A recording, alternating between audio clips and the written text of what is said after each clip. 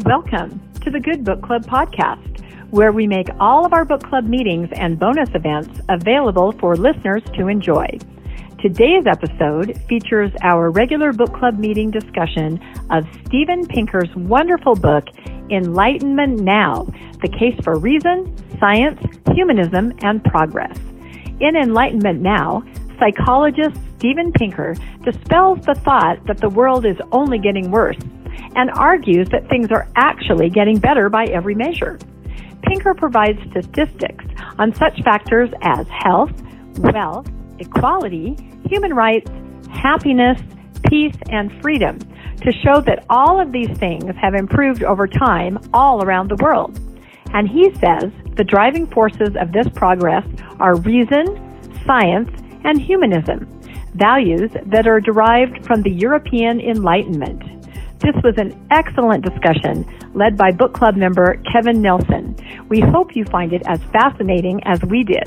This book club meeting was originally recorded on Sunday, March 12th, 2023. Welcome, everybody, to another edition of The Good Book Club. We are very excited today about the book that we're reading and what we're going to be covering. So if we can go to our next slide, I have not asked anyone to read our mission statement. I have to say it's daylight savings or the opposite of daylight savings. Whatever it is, the time is different, so we're all a little groggy. So I'm going to go ahead and read our mission statement this morning. We always start out each meeting with this just so that we can remember our purpose of our book club. The Good Book Club was created to bring together nuanced Mormons, post-Mormons, and others with a shared interest in Mormonism. We are introspective, critical thinkers seeking to learn, connect, and build relationships through the catalyst of literature.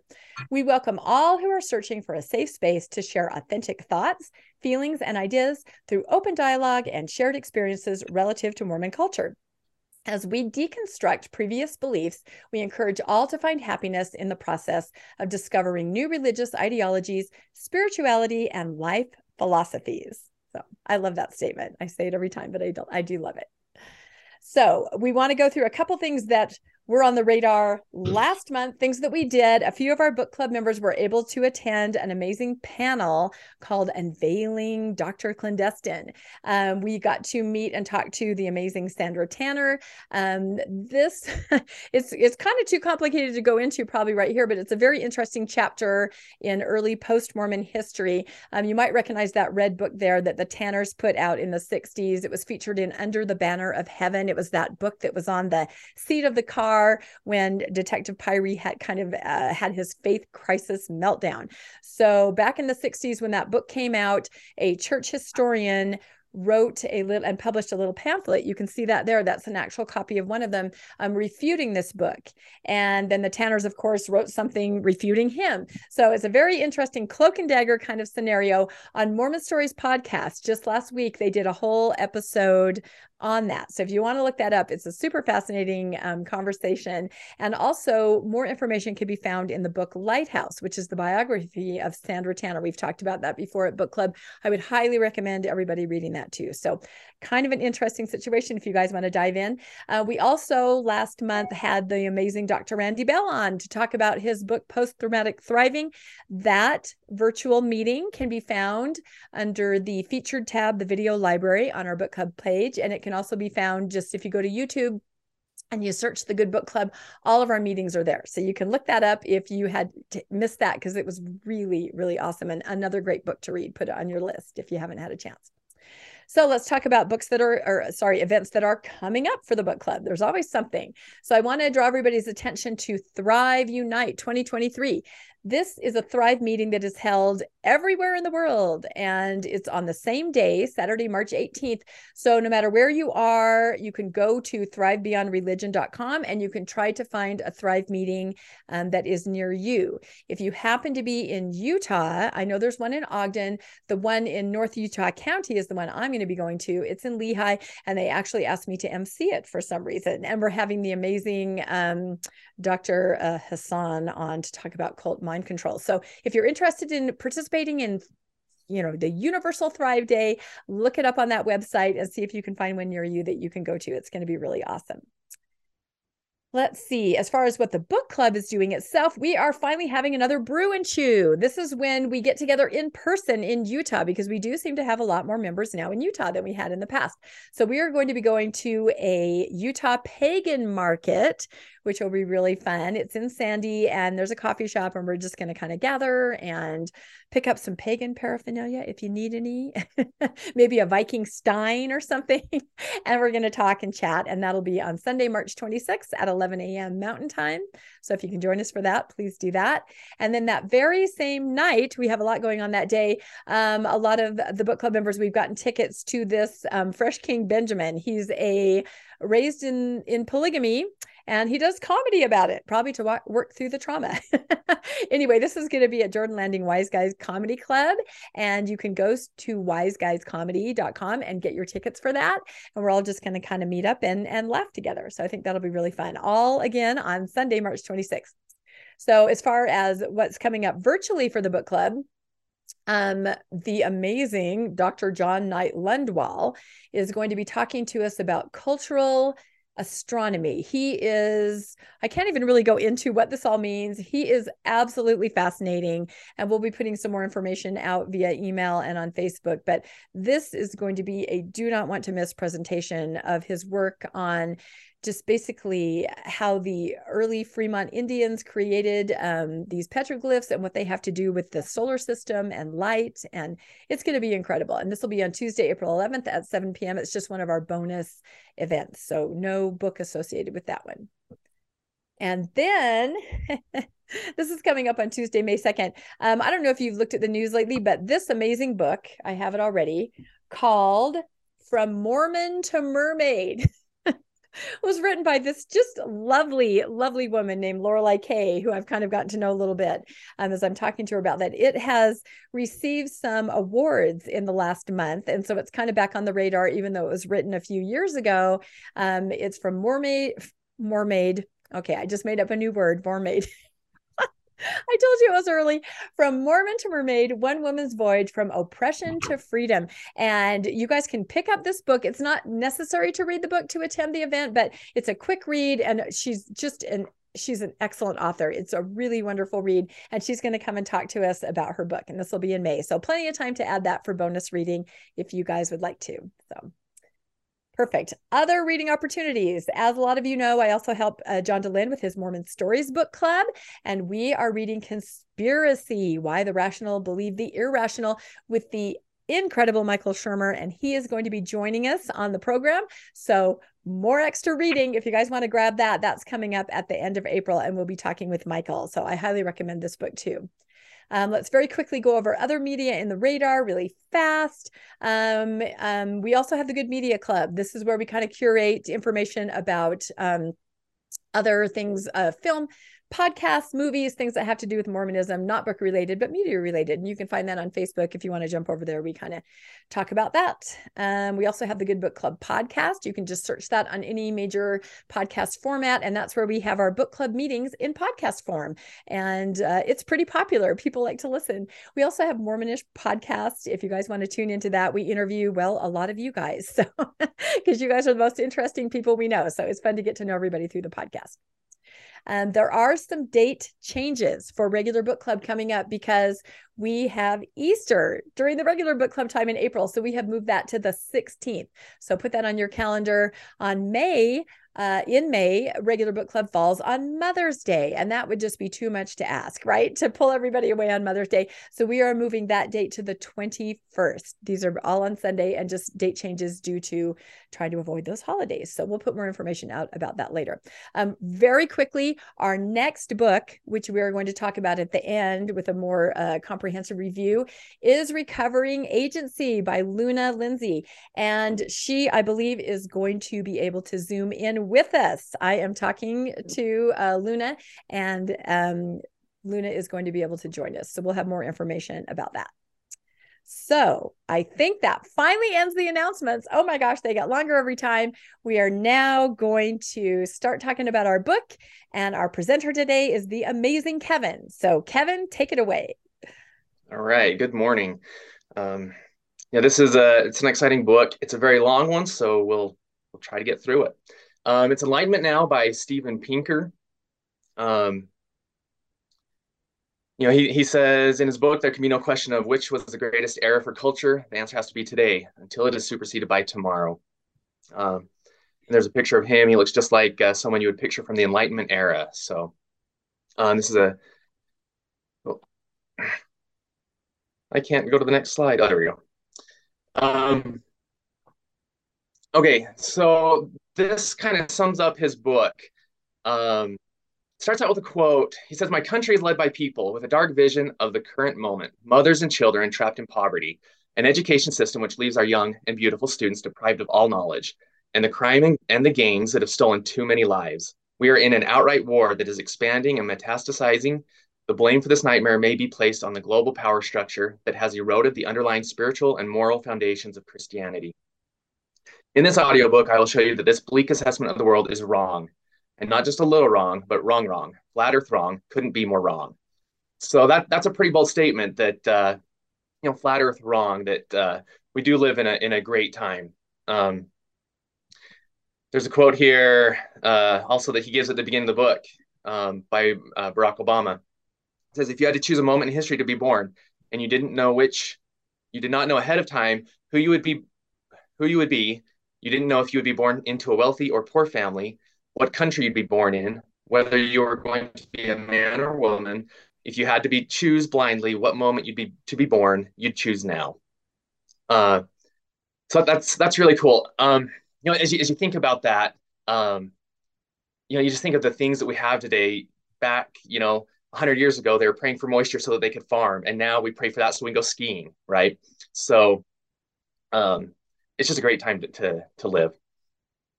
Okay, so as for the organization of his book, he divides the book into three parts.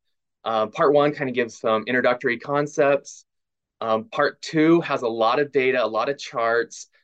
He goes through and he describes with data why today is the best time to live. That opening statement.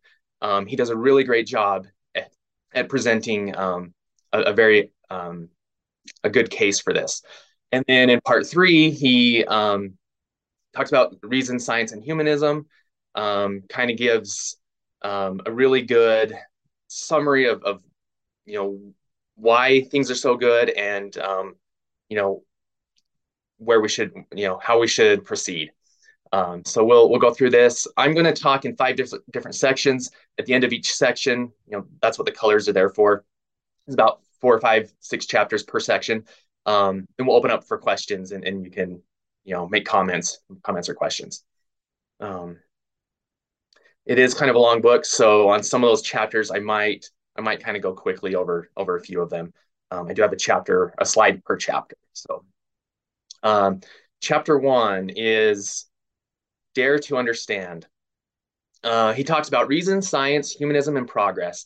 And each of these, we will, toward the end, we'll talk about reason, science, and humanism. And part 2, through the middle, we'll be talking about the progress that we've been making.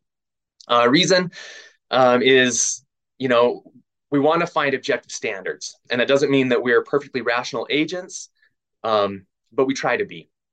It means that we don't fall back on generators of delusion, which are faith, dogma, revelation, authority, charisma, mysticism, divination, visions, gut feelings, and sacred texts. So we want to get away from that we've relied on for so long. Science is a paradigm for achieving reliable knowledge. And humanism, he is a very, very big proponent for humanism.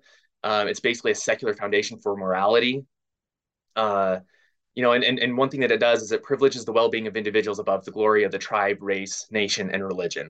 That really resonates with me. I think that resonates with a lot of people, especially coming, from a religion that does place so much emphasis on, the glory of the religion. What motivated humanism was the hauntings of memories of centuries of religious carnage, like the Crusades, Inquisition, witch hunts, a lot of stuff like that. And humanism condemns secular cruelties such as slavery, despotism, execution for frivolous offenses, sadistic punishments, and that. Progress. So he talks about, and we'll go through the progress. but his claim is that if it's unguided by humanism, it's not progress. Sometimes it can be hard to tell if we're making progress or not. Knowing what direction we should travel can be difficult. And so his case is that humanism will propel us in the right direction. And he talks about, as far as progress goes, a farmer doesn't conjure stuff up in isolation, or a craftsman. They don't make stuff out of isolation. But what we do is we depend on a network of specialists. Each of us learn how to make something as efficiently as possible, and then we combine the fruits of our labors, and we're able to make great products. And if you just think of like a simple item like a pot that you cook with, just the amount of effort that would take for one person to make, they would have to provide their own travel to somewhere to mine materials. They would have to then have tools to heat that up, which they have made, and then be able to they'd have to make a screw in order to combine the handle to the pot. And so we live in a time where we're making a lot of progress, and it's not just one person that's doing this, but as humans, we're all working on this together. Okay, chapter 2 is entropy, evolution, and information. So he presents these 3 key ideas, and I think his purpose for presenting these is just so we can have a grasp of where we came from, why the universe is the way it is. So he talks about entropy. What entropy is a measure of disorderliness. If you've taken thermodynamics, I have not, but the second law is that entropy in a closed system always increases. If you have kids, you know this very well. You organize your playroom, and within hours, it goes from a state of orderliness into disorder, and it never goes the other way on its own. It always takes energy to be put into it to reorder it. This is just kind of a natural condition of our universe, is that things go from order to disorder. The example that he puts in his book is that sandcastles don't create themselves. If you build a sandcastle and you come back the next day, there's a good chance that it's going to be just completely mixed in with the rest of the sand and be completely disordered. Now one thing, I think he mentions it later in the book, but and I remember reading another book where it talked about entropy, and it almost makes you think, oh, this is a great case for theism. God must have created everything, and now we're just seeing everything unfold, and it's becoming more disordered. But the key here is that it's in a closed system. Things become more disordered. So evolution is another part that he talks in this chapter. And evolution is a huge topic, and he just touches it. If you want to learn about evolution, there's better books for it. But it really kind of defeats entropy through a self-replicating process.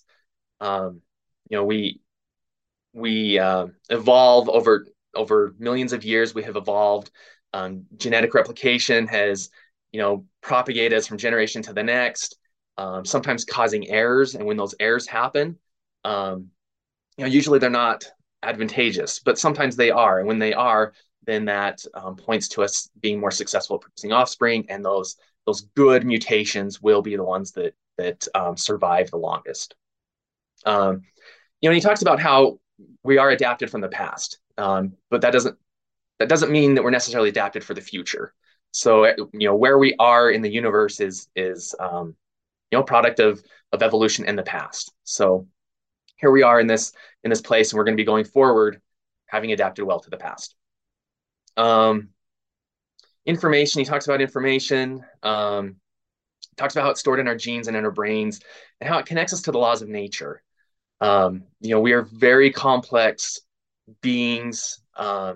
We have higher order thinking, we have goals and sub goals, and our progress over the centuries has allowed us to become very intelligent, even though there is so much more that there's a lot that we don't know.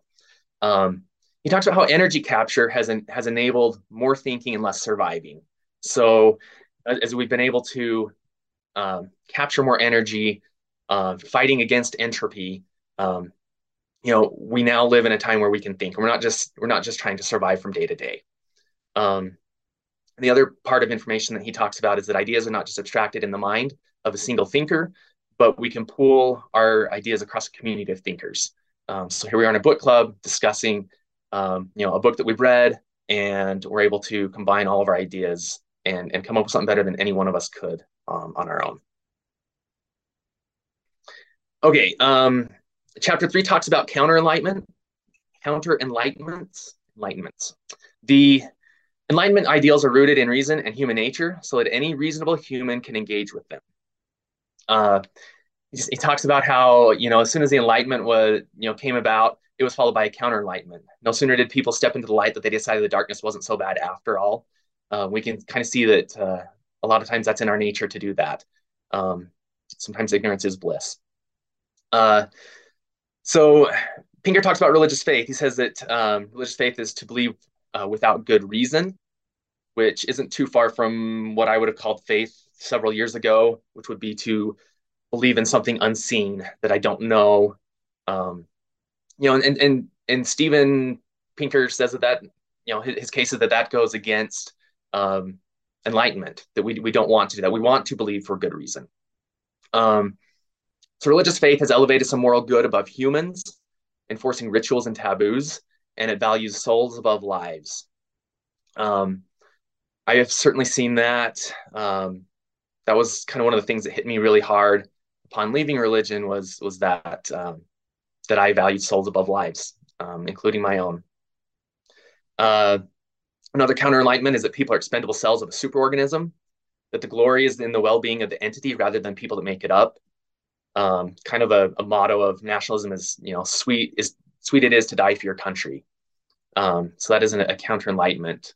I know that, oh man, watching Saving Private Ryan, that just hit me so hard.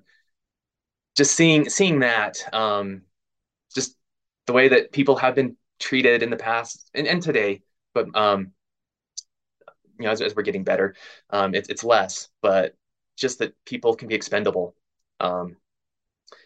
Very counter-enlightenment. His last one that he mentioned was left and right-wing ideologies have become secular religions.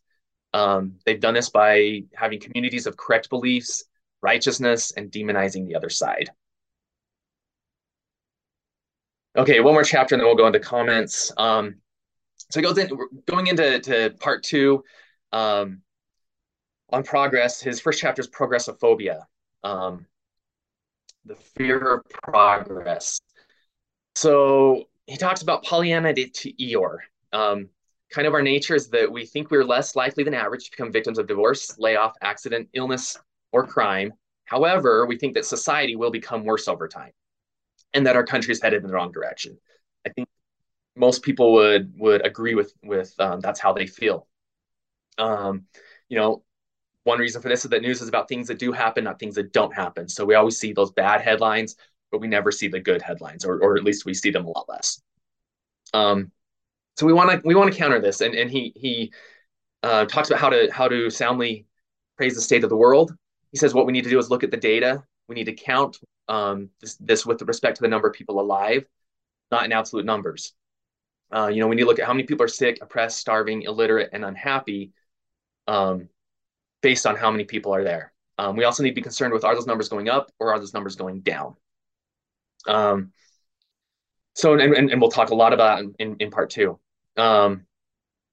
Crimes, war, hunger, that has all been trending down. As we go through these numbers, it's not linear, it's not monotonically trending down, but if we look at it on a long time scale, then we can see the trends, for the most part, are going down. He also points out that just because y is less than x does not mean that y equals 0. So, we still have problems. He's not going to be making claims that we don't have any problems today. And another thing is, if anyone is a victim of any of these, when you're a victim of any of these things, you're not going to see that it's not. It's hard to see. You're going to see everything all over. Also, just because things are trending down doesn't mean we can sit back and let the problems clean themselves up, and it doesn't mean that the future will also trend downward. So that's an important thing to keep in mind. Also, he points out that bad is stronger than good. If you take your day today and you say what good things could happen to me versus what bad things could happen, you're gonna find that the bad things are bottomless. Whereas the good things, you're somewhat limited. So that's kind of setting the stage for going in and talking about the data. Let's open it up for if anyone has any comments on those first four chapters.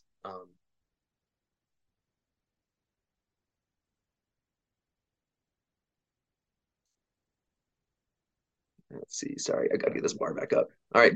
Yeah, Jackie.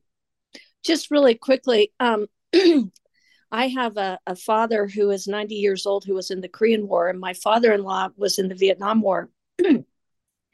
And, they were raised on this nationalism. And I mean, they went to war and fought, I mean, my father was lucky. He was like a clerk. And my father-in-law was a little behind the back lines. But, it's so hard because you read a book like this and you see how clearly they were indoctrinated, and all of us were. And, there's something about freedom. But at the same time, you have to respect so much that they went and, did this and went to war. And I'm just thankful now for the statement when we can say, I'm so thankful for your service. And I think that's what's hard. We're in such paradigm shift now. And once you see, you can't unsee. And finding the respect and the dialogue is, I think, our biggest challenge, and also our greatest hope. Yes, thank you. Yeah, exactly. Landon. Yeah, I really enjoyed the book in that it was so positive and that it gave us hope for the future. And, because it seems like you always hear it's the last days, the end of the earth's coming, everything's falling apart. And when you read this, you realize, no, it's really not. It's really pretty good. Although I do think we kind of have been swept into a swell of, well, that can't happen to us. It's almost like as Americans, it's gotten so good that you believe, oh, there can't be an economic crash that's going to, like the Depression again, or, oh, my kids aren't ever going to have to go to war and die. I think sometimes we get settled into this, oh, this is never going to happen to me, because it hasn't happened for so many years. So I think his point's well taken in that sense. But I was reading the book actually when I was, I read a lot of it on the airplane. I went to Korea this month, and coming back, I was sitting in the plane, and your neck hurts and you're going, oh, I'm sitting up trying to sleep. How horrible is this? And then you realize that, as I read the book, I'm like, what am I complaining about? In 13 hours, I'm going to be halfway around the world. They're feeding me dinner. They're bringing me drinks. I'm watching videos, reading my book on a thing. How good do I have it compared to everybody before me? So I really thought the book brought out the positive side, and I really enjoyed that part of the book. Yes, you got to sing Pioneer Children sing as they walked and walked and walked when you're on that airplane. Thank you. Bruce. Yeah, as you were talking about things, it just popped into my head Holland's statement on where will you go if you leave the church? Like the world outside the bubble of Mormonism is full of peril, and where will you go without us? It just, I'm going like, there's a lot of good places to go, and that's just the thought that I had. Yes, thank you. Anyone else, or should we move on? All right, we will move on. Okay, so now we're starting to get into the data. There's like 17 chapters of this. So all right, so his first one is life. Our global average life expectancy is 71 years, 71.4 years in 2015. And he points out that is dragged down by infant mortality, which we have to consider. If you have 8 people, one of them died in a car accident when they were 5, in order to obtain 70 years, that means that the other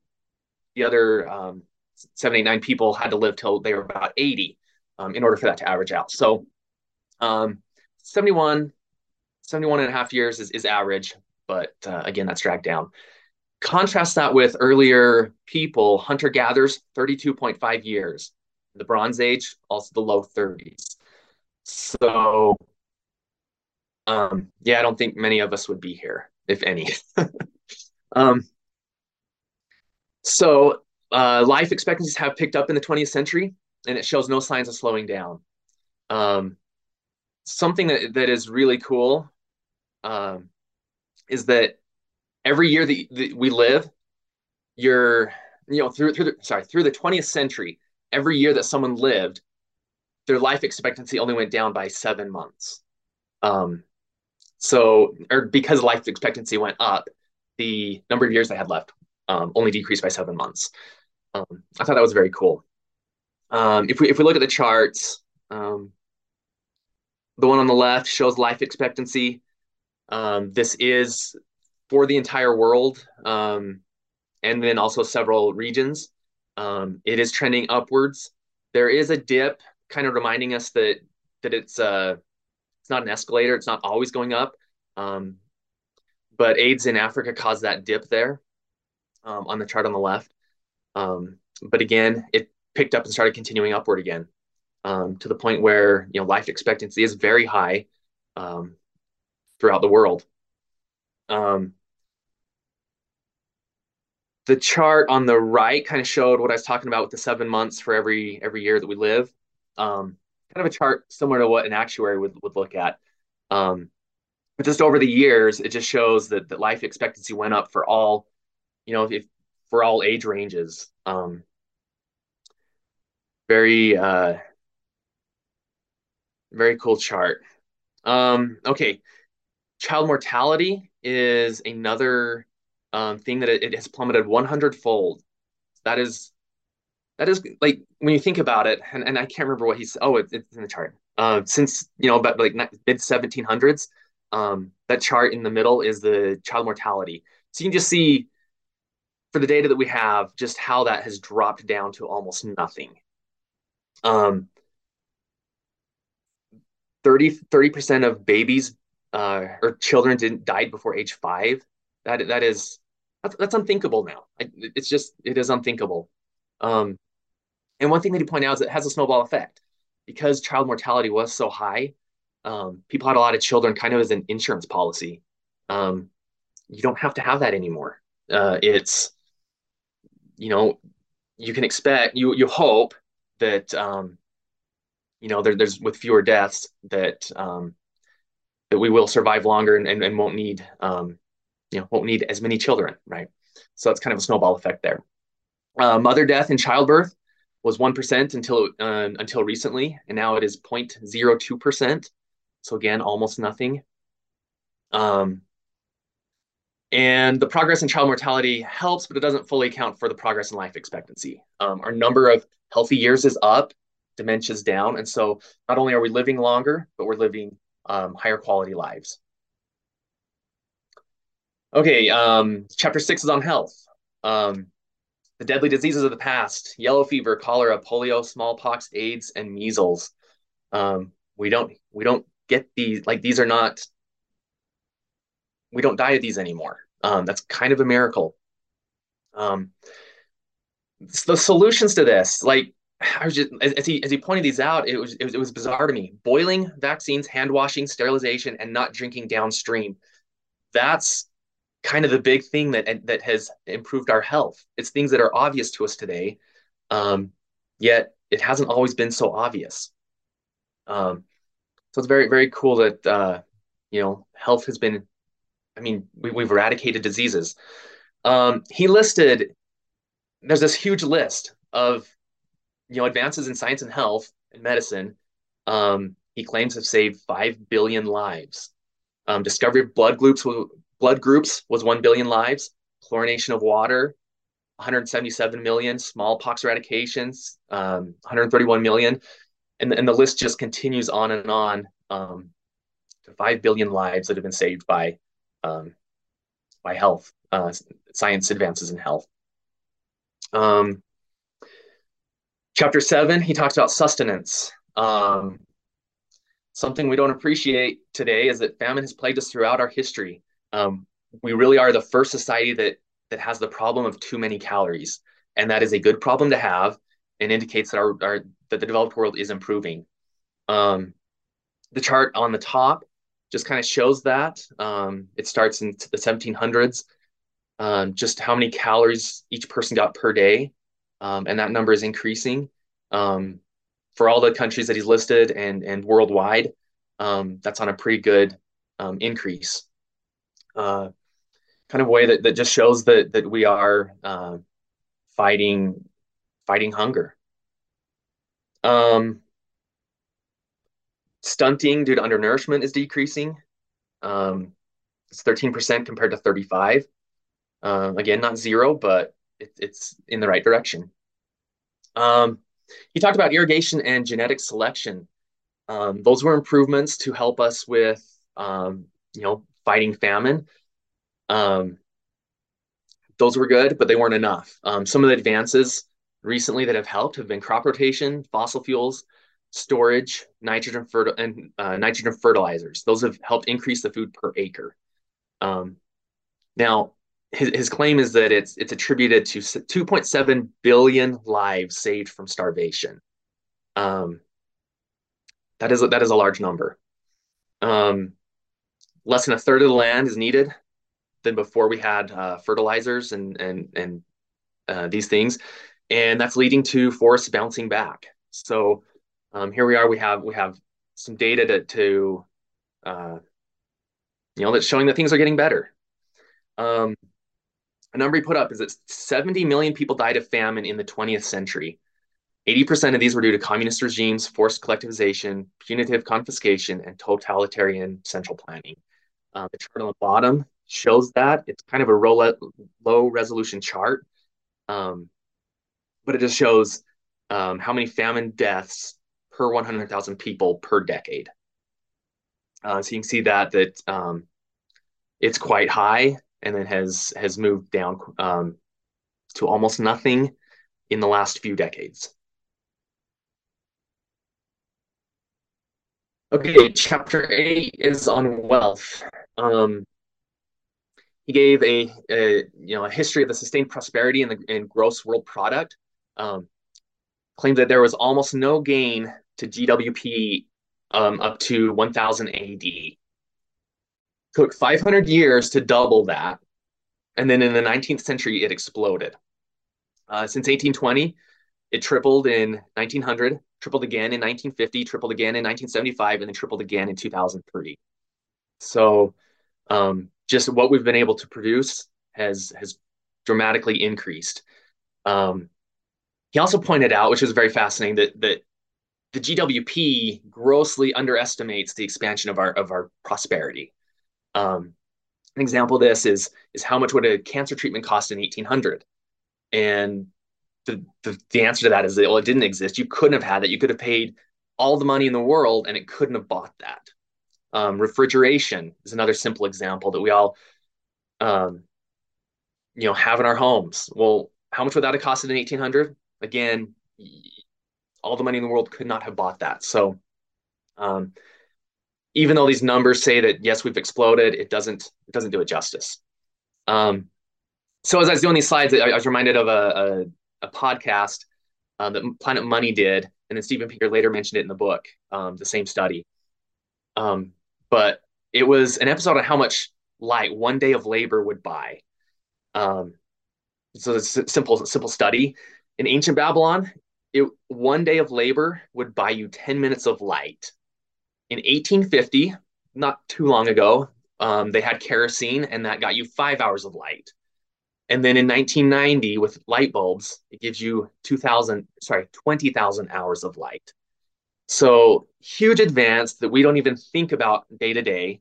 And again, with that earlier statement about it grossly underestimates it, we're talking about a candle versus a light switch. And sometimes not even light switch. You walk into a room and it lights up for you. So just the advances in what we have and the way that we live are just huge. Things that have enabled this have been open economies with laws to protect, anonymous transactions, and then a change in values. Supposedly, commerce wasn't viewed as a reputable industry. I don't know. They were viewed as lowly people doing commerce, but a change in values helped that. Um, let's see, we are eradicating poverty. It's not nothing, but we are eradicating it, and the world is becoming middle class. Um, these charts, both of these charts are on poverty. You've got in 1820, 90% of the world was living in extreme poverty. That has gone down today.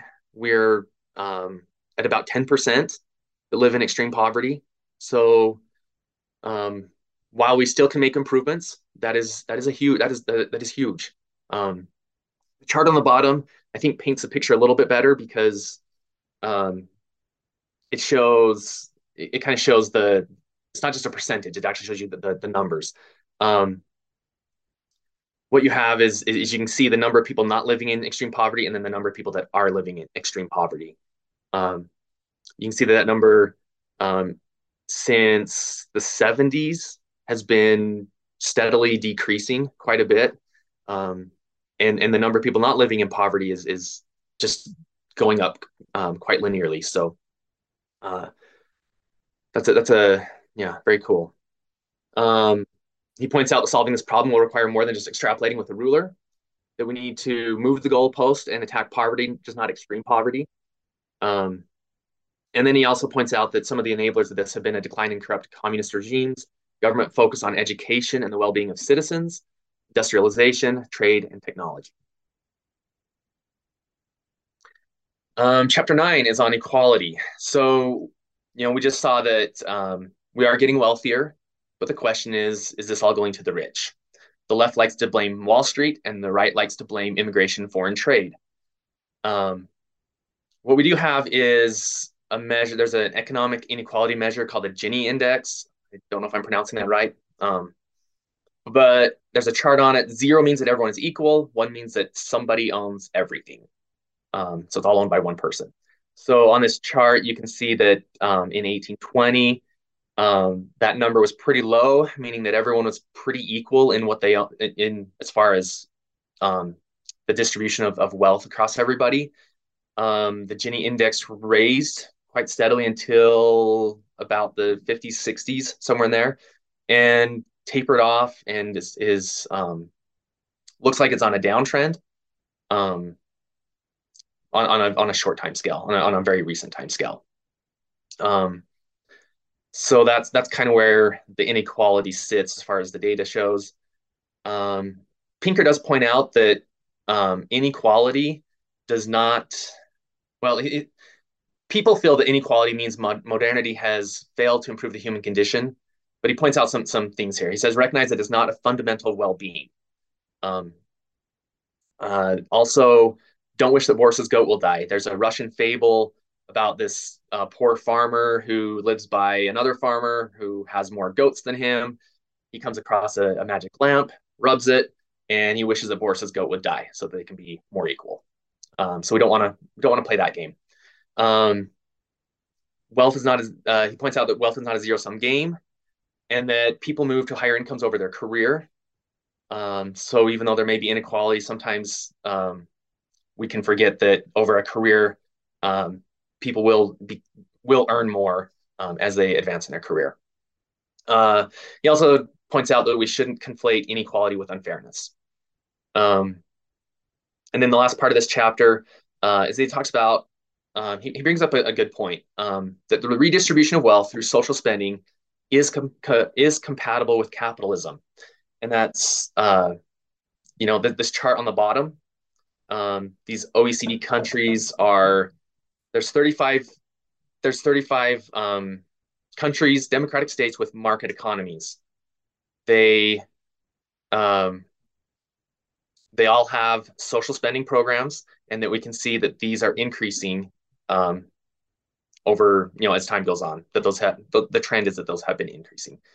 He just points out this is compatible with capitalism. Okay, do we have any comments or questions on those chapters?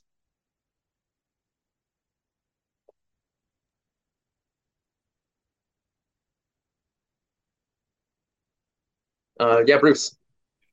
Yeah, I just got, as things are getting better, remember that in the Mormon culture, Joseph Smith came with the revelation of the word of wisdom: no alcohol, no coffee or tea.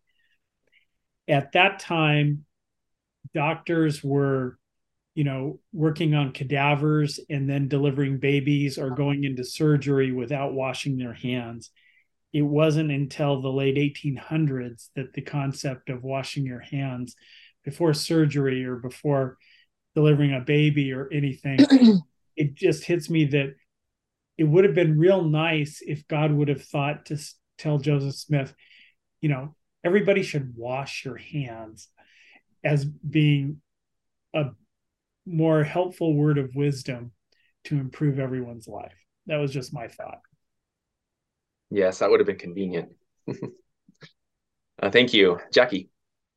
For me, I really like all this data because it really grounds you in what really is going on. And I was listening to a podcast by Rich Roll a year or two back, and they were talking about the problem with today and the right hating the left and all these extremes. And he says, we have an intersection on both sides of holier than thou with ignorance. And that line has just always stayed with me. And I love that he is pushing that capitalism really is a good thing. And it's the only system that's worked so far. It doesn't mean it doesn't have its flaws. But he points out what's working and he proves it with data. And I think it really grounds us and takes us out of this fear-mongering, righteous indignation, all this stuff that is emotional, and puts us in a space of real common sense and able to see the big picture view. So I'm really, really appreciate this parts that we're in with the book. Yes, thank you. Yeah, and it's really good. Like the data that he shows it's really helpful. And I think he does a good job at pointing out both like both sides of the aisle. He does a great job at just presenting it as it is, I think. All right, Landon. Yeah, I just thought these numbers were incredible when you look at what the previous 20,000, 50,000, 70,000 years of human existence, and to see today most of those numbers really came down in the last in our lifetime. We've really seen the change happen in our lifetime. And it was as I looked at those graphs, I was just going, oh my gosh, this is just incredible. Why do people though think that the world's falling apart? And I think as I thought about it, I thought, worldwide, these things are changing huge. Africa, South America, they're all trending so much, which has really made the average go up. But I think people look at their own life and they look local to things. And so I think that's why we see so many of these, I can't drive through Salt Lake and see the homeless people all over the place and go, what is going on? What is happening here? Even though I know the wealth worldwide is going up and countries in Africa are coming out of poverty, it looks like in my neighborhood that things are going downhill because I'm seeing the homelessness. I'm seeing the inequality in pay. I'm seeing these things. And so I think in a wealthy country where we were already up high, we don't see the biggest changes, or we see a tick down, and it makes us think, oh, things are going worse. And we look at it locally like that, whereas globally it's changing. But it does make you think, wow, what can I do locally to try to change things or make them better? Because I'm definitely seeing a downtrend when I drive through Salt Lake and see the homelessness and the poverty, and in people's jobs. I clearly can see inequality happening, where some people have everything and others are. Right now, my kids cannot buy a house. They have children, they're saving, they both have jobs, and they cannot buy a house. And so those things impact these numbers to you. And the chart can say one thing, but your own personal experience, I think, makes you see things one way or the other. So that was just an observation that I made. Yes. Yeah. Thank you. Rebecca. Yeah, I liked what Bruce said. I've always said I would believe in God if the first line in Genesis was, "Thou shalt boil thy water." I would have totally believed, right? That was thousands of years ago. So this whole book made me think of the concept of, and this may be simplistic as I'm thinking about it, but just the idea that religion tends to sometimes create a problem that only they have the answer for. And the problem here is that everything is horrible and the world is going to hell. And I don't think I ever, and again, I said this is a simplistic way maybe to look at it, but I don't think I ever realized that attending church decade after decade, you sort of have that concept from the pulpit. We're in the worst times. It's horrible. The only safety is here.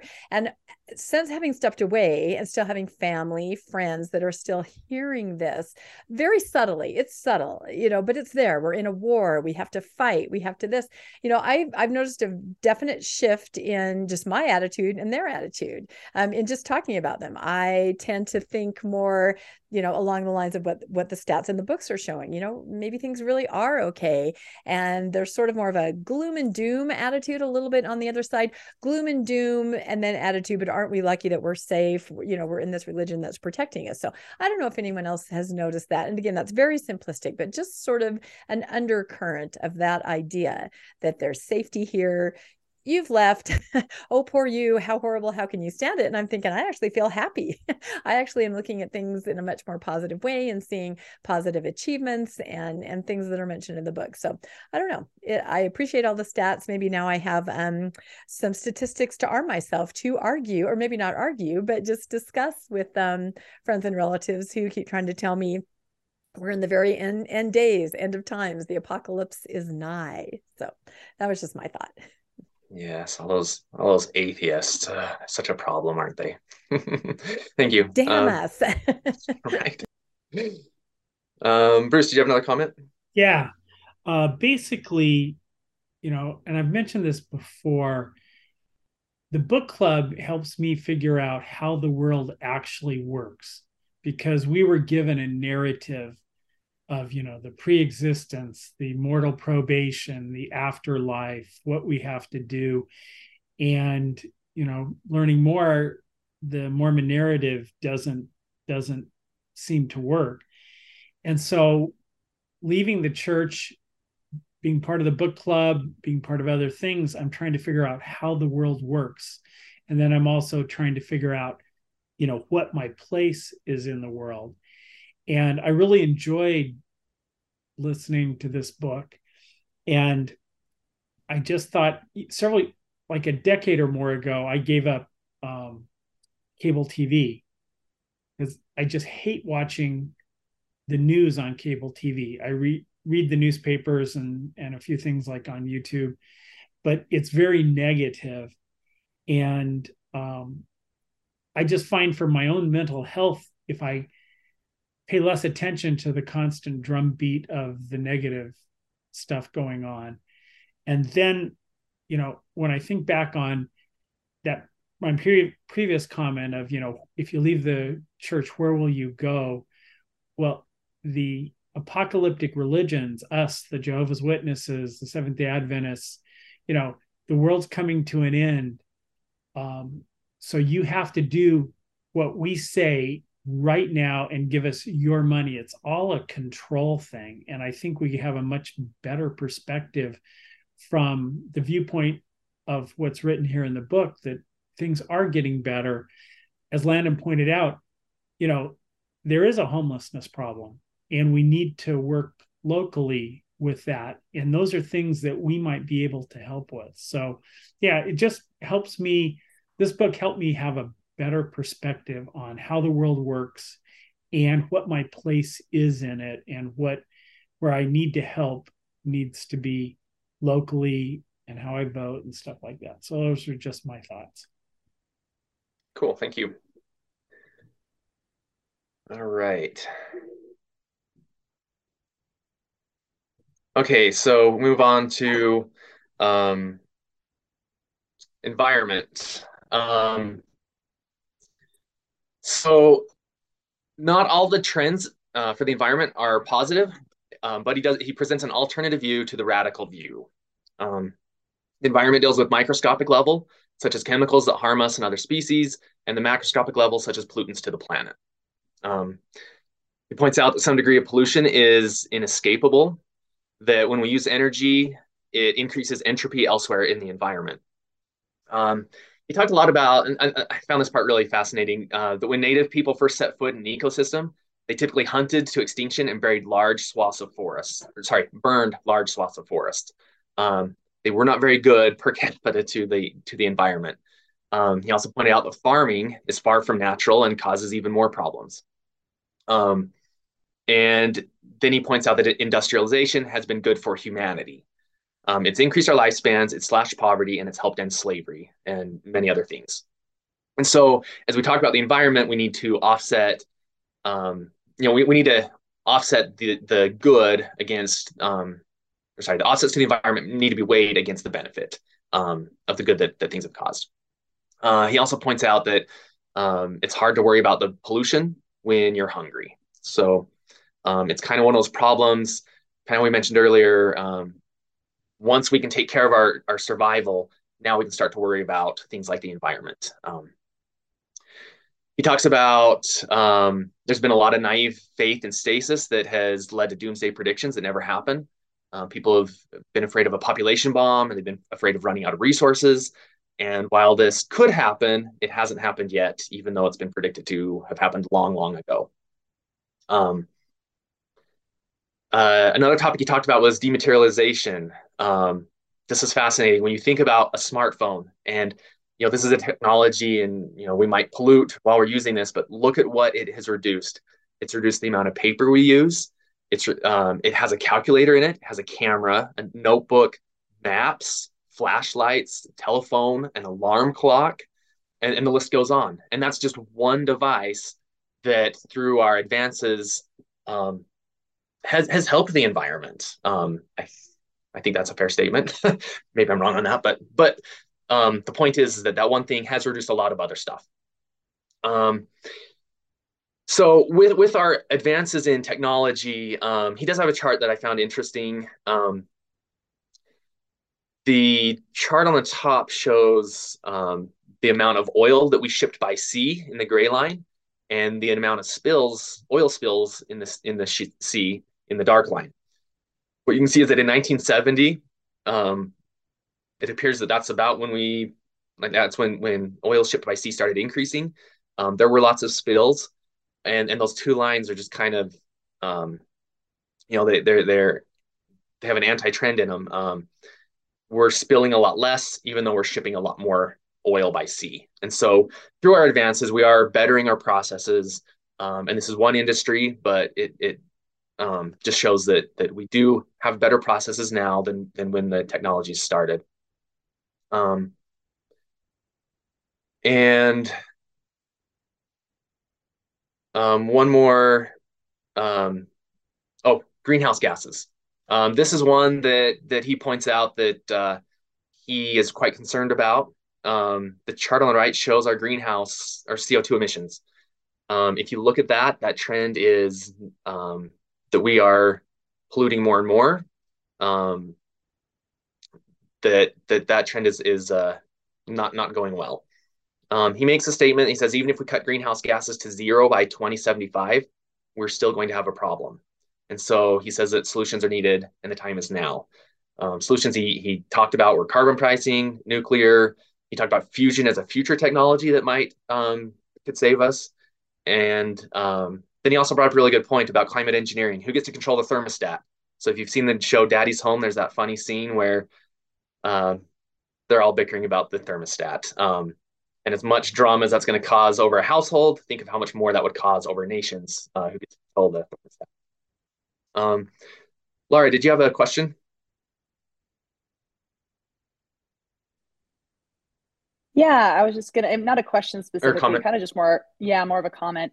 I just think it's interesting, depending on like kind of the angle that you're looking at it with, and if we're looking at it like, we are heading in the right direction, we're progressing. I just like to think, even just on a personal level, progression is not always a perfectly straight line, like perfection, or it doesn't come in a perfect modality, right? There's going to be road bumps or mistakes or setbacks along the way. So if we could look at it like, okay, we are really solving a lot of problems with this maybe new technology or new way of doing things, and that is progress. Okay, but it has this collateral damage that comes along with it, maybe to the environment or whatnot. And then it's like the next step is how do we remedy that part of it? Right. And then it's just a continual process. And just hopefully, I guess the hope is that humanity can keep up remedying those things that come along with it and in a rapid enough place that we're not destroying the earth in the meantime, right? Mm-hmm. but also like giving ourselves some grace that that is just what part of progress looks like, that it is an ongoing mistake laden process of getting to where we eventually need to get to solve the problems that we're dealing with. So that was just my thought. Yeah. Yep. And it goes way past even like the cell phones. Like look at all the, that might help with cutting down paper, but has all sorts of other implications, other things. Landon. Yeah, I agree with Laura completely. And when you say who gets to control the thermostat, I do, and I say that because my career is I work for Johnson Controls. We do control systems for all major buildings all over the world, and I can tell you that this is what I do every day. Is we sit and we look at programming, how we can make a building.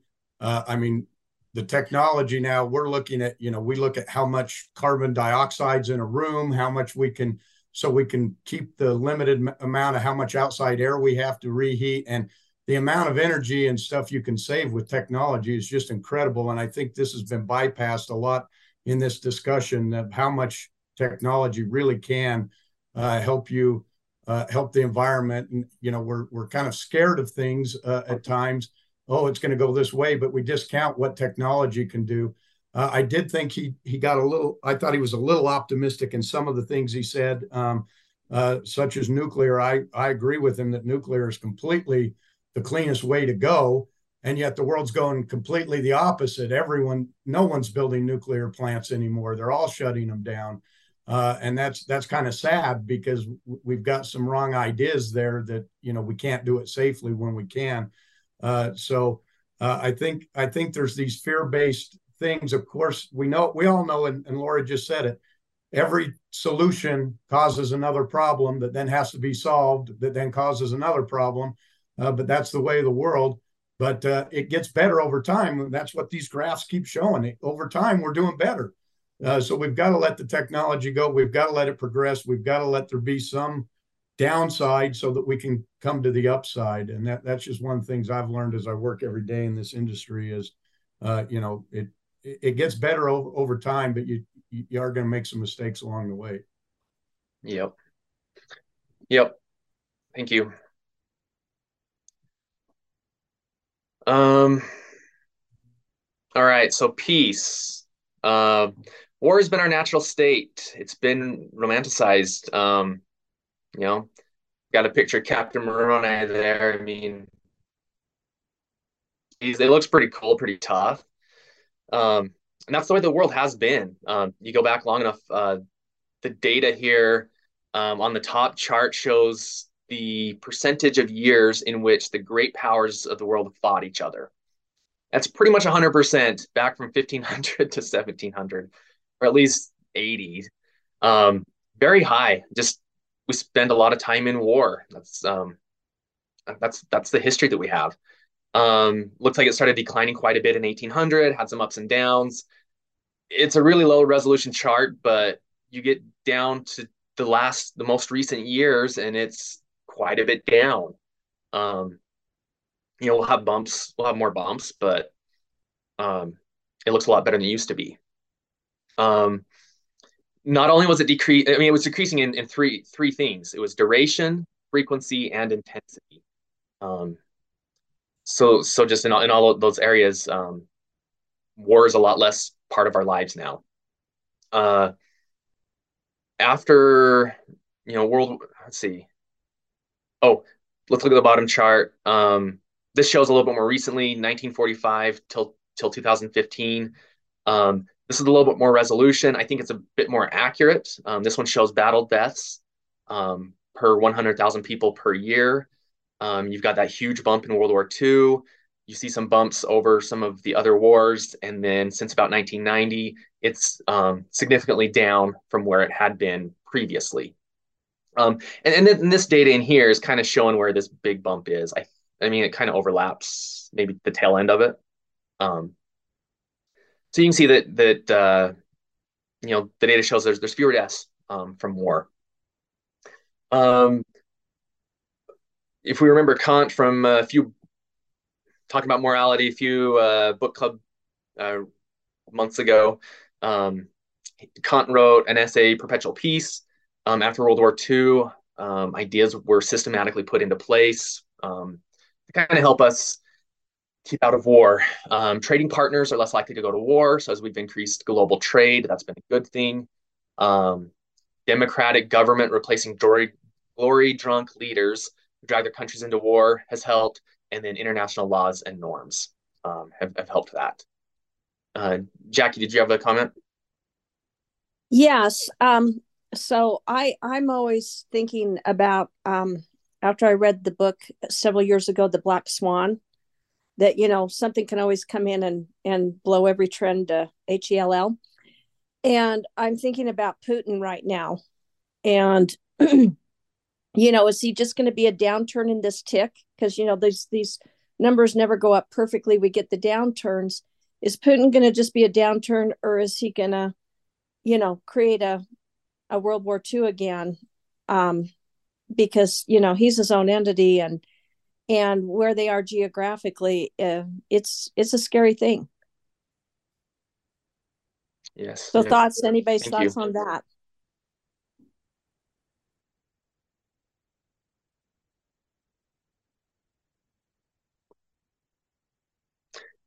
Yes, thank you.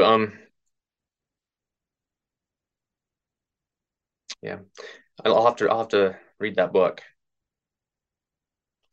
Oops, just skip too many. Okay. Talking about safety, crimes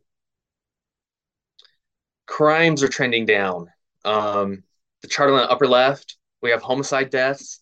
England looks pretty flat. We've got data from the United States. It went up in the 70s, stayed there 90s, and then has started trending down. Data for the world has been trending down. There's not a huge timeline on that. But something that Landon said earlier, I think he brought up in his book. I think it's kind of cool. Why don't I see the crime? It's kind of clustered, and he says it's clustered within a few countries, within those countries, a few cities, within those few cities, a few neighborhoods, and within those few neighborhoods, a few blocks. So we don't see a lot of crime. It kind of gets clustered, and that kind of drives a lot of the data with things like homicide. Homelessness. See, I don't see a lot of it, but we have some of it in Logan. I think it's probably more in Salt Lake. It kind of clusters in certain areas, and so someone may not see it, and someone may see a lot of it, depending on where they're at. It does get clustered. Motor safety. Chart on the top right shows a pretty strong trend downward since cars were invented. He also pointed out that cars actually prevented a lot of horse accidents. He talked about pedestrian accidents going way down. But this is due to features in vehicles.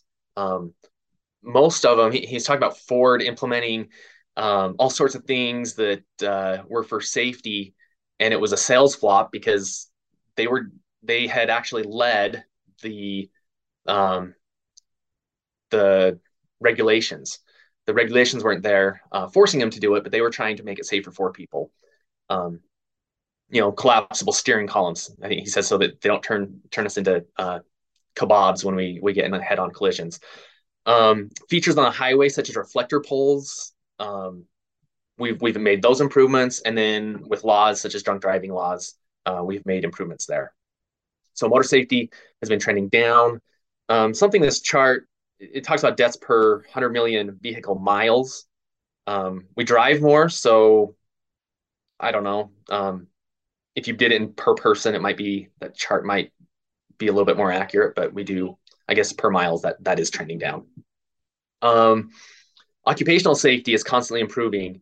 We've automated dangerous jobs, adding guardrails, training, valuing our workers more than the shingles, more than the items that they're installing. That has all helped. But this, that's gone down significantly since 1910. This is with our lifetimes, things have gotten a lot safer. My dad worked at a cement plant, and the death toll was not zero there.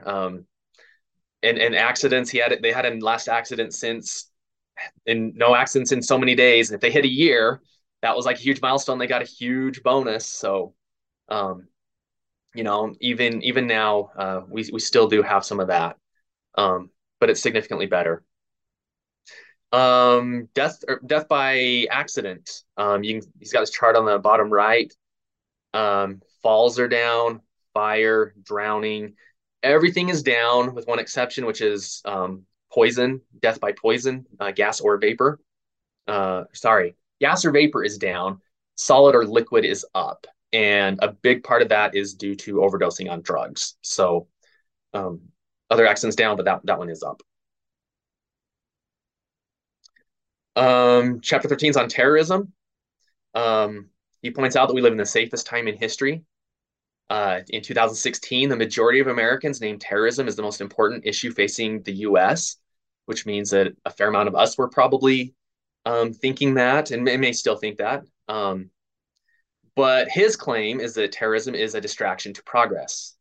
If you look at the chart on the right, the death tolls pale in comparison to other deaths. Compared to those other charts we've been looking at, death due to terrorism is per 100,000 people, around 0.1, 0.2. So it's like 1 in a million, 1 in half a million. And this terrorism includes, like you see the spike 2011, that was a big spike, but also includes things like school shootings. So terrorism creates an oversized outcry and fear. It gets a lot of news media coverage. And, part of this is that our fear from malevolent intent versus accident is quite a bit higher.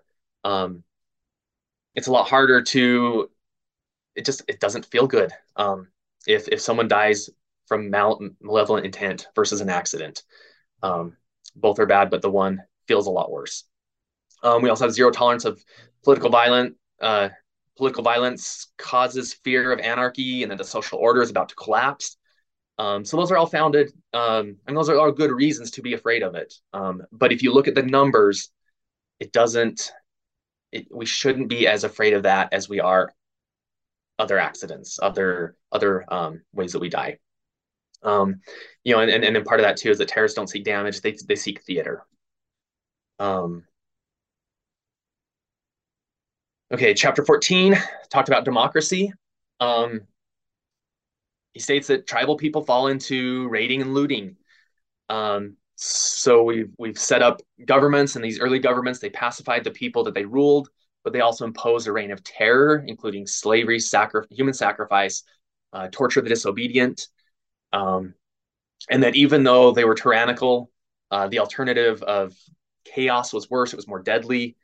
And what democracy does is it attempts to avoid the tyranny and the chaos, tries to find that middle ground where we can have the best society possible. So, as we go forward and make progress, democracy is viewed as a good thing. And he's got a couple of charts that kind of measure that. The top one is death penalty abolitions, the number of countries that have abolished capital punishment. In 1980, that went way up. And then the one on the bottom is the number of executions in the US from almost the 1800s till 2016. And that one has been coming down, even though we're not in those countries that have abolished the death penalty. One thing he talked about is, there's a lot of countries, they might have Democratic Republic of something in its name, and he says those are the ones that they're anything but a democracy. Those people won't even know what the word democracy means. They'll give you a different definition. And so just because it says democracy does not mean that it is.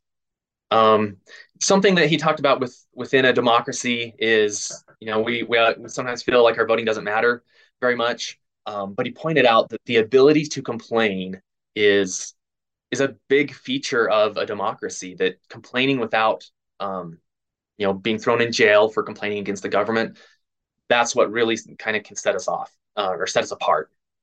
An example of this was women's suffrage. They did not have the vote to right, or to the vote to vote. Sorry, the right to vote. Yet the ability to complain was able to bring that about. Okay, equal rights. He kind of started off saying, don't lose sight of how far we've come. We're not there yet, but we have come a long ways. It was not that long ago that we had a very racist, sexist, and homophobic society. And he says that's declining with time and with each generation, that the trend is improving. And I hope we can see, I hope that's everybody's experience. It does seem down. The chart at the top, there's three different categories that he's showing since 1990 till today, so it's not a large time scale. It's the percentage of people that agree with that statement that is there of, women should return to their traditional roles in society. School boards ought to have the right to fire teachers who are known homosexuals. And then I think it's all right for blacks and whites to date each other. Sorry, and those that disagree with that last one. So we would hope that would go down. The trend is going down. It looks slow to me, but I guess it's the right direction. It feels high, but anyway, that's his data. So trends of hate crimes and rape are down. Women make up 47% of the labor force. Things do look like they are improving. And something that gives you faith that this will improve, is that we're replacing dogma. Well, replacing dogmas with reason requires justification for the mistreatment of people, and it crumbles under scrutiny. So when someone has a dumb idea, it's going to crumble under scrutiny. And so have faith that this will continue to improve. The progress is global, and people are starting to prioritize autonomy over authority. And we see this in newer as generations, as these new generations start coming up, they're much more autonomous over authority. They're becoming more liberal in every part of the world. And so equal rights should hopefully improve in the long term. He also points out that childhoods are improving. There's a decline in child labor, corporal punishment, early death, and we have an improvement in play and education. Okay, we're on to comments. Jackie, do you have a comment? Yes, I think it's uncanny how those last two chapters, you can parallel it exactly with the church. Dogma, 40% of women are working. They're against women working. They don't want anybody to have a vote. It's complete hierarchy. I just think it's uncanny. And my husband and I were talking, and I thought my husband really nailed it. He said the church is stuck in 1950, and they're digging in their heels and doing everything possible to stay there. And, we just know what you said with the opposite of entropy, like everything moves forward. And people like us who see through all of this say, you know what, this church, it's not for me now, or it's going to have to change. And I just found it uncanny how the church shows up in the negative with everything this book puts out. Yes, that is uncanny. Thank you. Bruce. Yeah, I just have, I guess, a quick plug. Chapter 14 and 15. These are some of the themes that are going to come up in my presentation of the book, Genghis Khan and the Making of the Modern World. The tribal people raiding and looting and stuff. That was one of the things that one of his changes that allowed him to conquer much of the world. So it's a very good book. It's not, it's history, but when I look at things trying to figure out how the world works, our narrative of in America, in the US, and with being Mormon gave a narrative of how the world works. Genghis Khan and looking what was going on in Asia gives us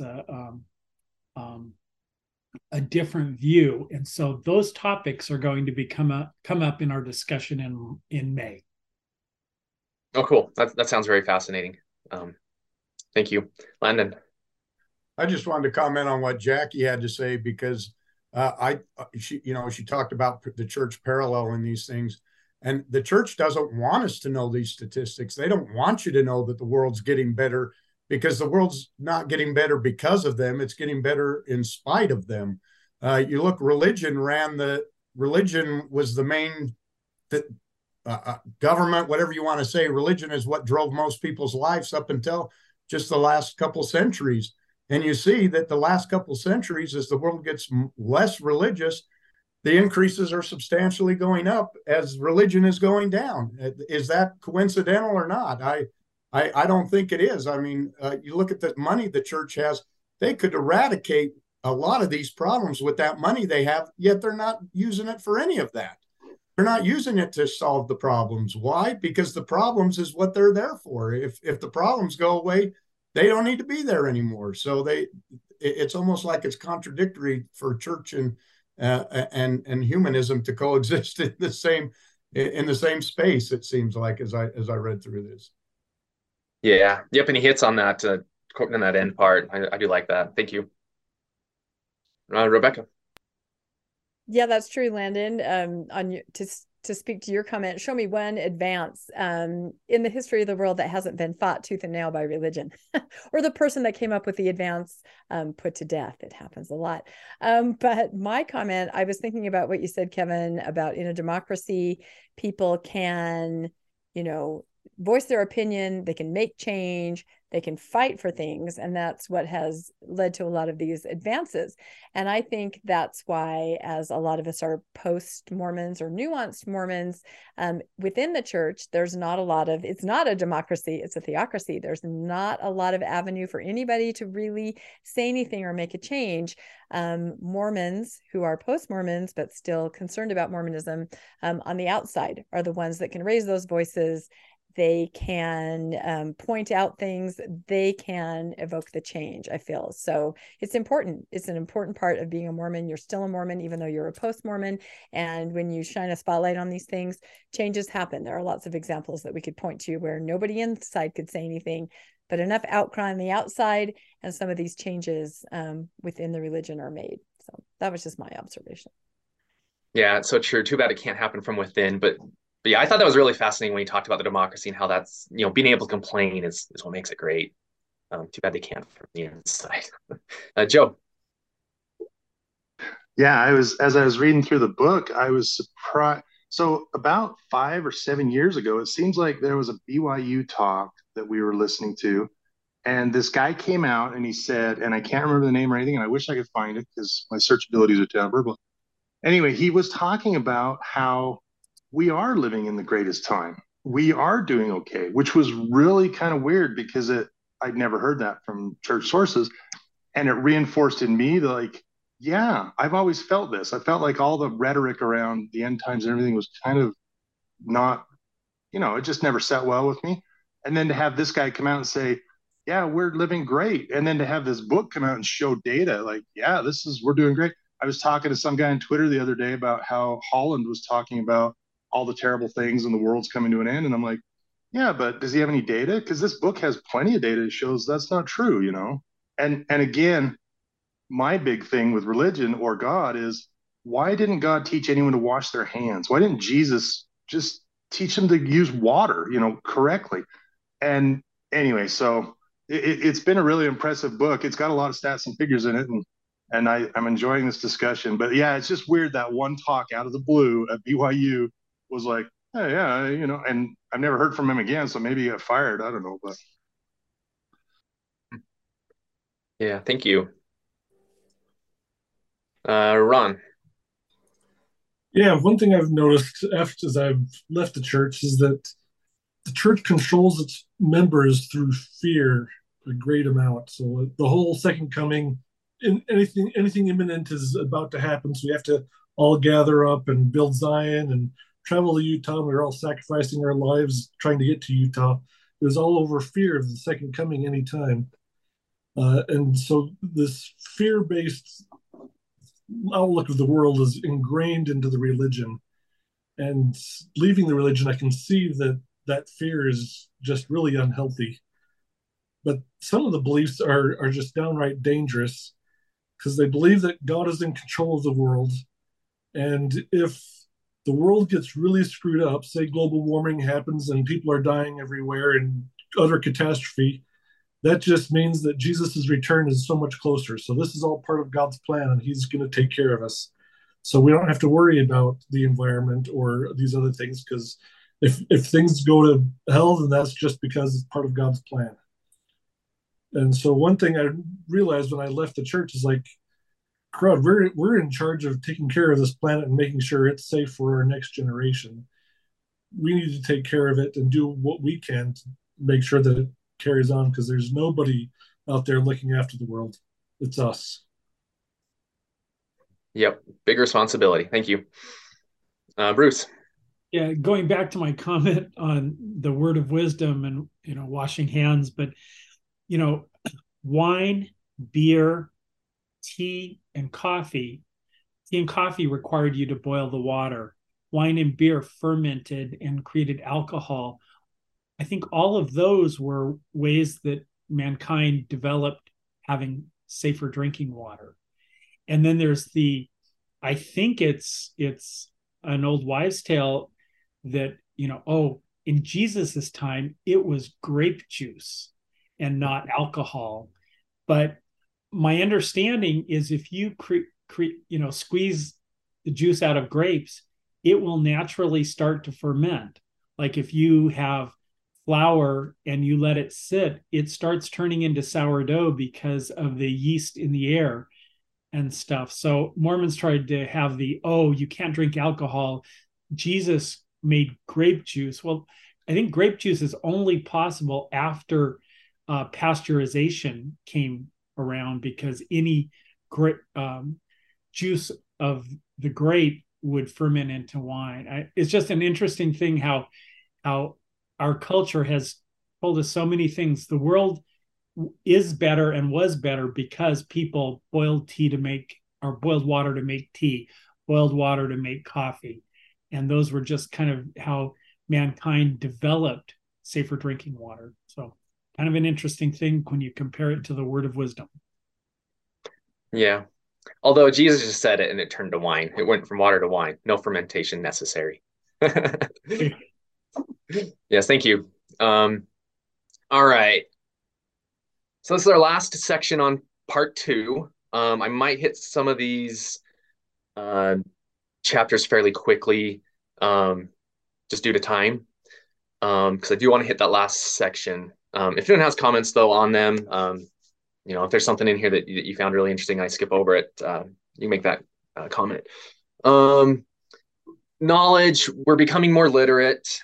This chart shows that in 1500s, no one was literate. And now, well, actually the world in 1825 was 10% literate. That's bizarre. And within 175 years, year 2000, we're now 80+% literate. So big progress worldwide and across all countries. And I don't see that trend going anywhere, without a major problem. IQs have even been rising. He says 3 points per decade. And it's in abstract thinking. It's not necessarily what they're teaching in school, but we are learning how to think. He talks about how important education is, how when governments invest in education, we get better people. It can dispel bad beliefs, such as leaders rule with the divine right, and that people that don't look like you are less than human. It also helps us recognize that other cultures are valid like our own. Charismatic saviors have led their countries to disaster. Our convictions, no matter how strong, can be wrong. It teaches us that there's better or worse ways to live, and that other cultures may know things that we don't. and that there's ways to resolve issues without violence. Quality of life. This one's very fascinating. Um, work hours are decreasing, retirement is earlier, and vacation time is up. Top two charts show that we moved in, before the 1900, well, about around 1900, we were 60 hours of work per week. That's now decreased to a little bit more than 40. It gives us a better quality of life, working fewer hours. Retirement has gone from 75-ish. Sorry. The percentage of men 65 and older working in the workforce has gone from 75% down to 20%. So the amount of people that are past our today's retirement age has gone down. He mentions that we have more spare time. It might think that with two career couples, overscheduled kids, and our digital devices, that we don't get family dinner anymore. But the data says that we have more leisure than we had before. One of these charts, the chart in the bottom left-hand corner, was really fascinating. It shows the hours a week spent on housework. So we start out around 1900 at 60 hours a week for housework. That has a steady decline, and it's declining. Around 1975, and then it kind of tapered off a little bit, but still is declining till today. And it shows all of the inventions that came about. That you get the invention, and then all of a sudden your housework starts going down. So running water was a big one, electricity, all the way to vacuum cleaners, microwave, stoves, washing machines. That has all helped us have more spare time. Spending on necessities, it's been a pretty steady decline in the percentage of our income that is dedicated to necessities. And that's on average. Landon pointed out a very good point earlier about, I don't know what someone fresh out of college does about housing. It's ridiculous. I don't know. But on average, numbers are getting better.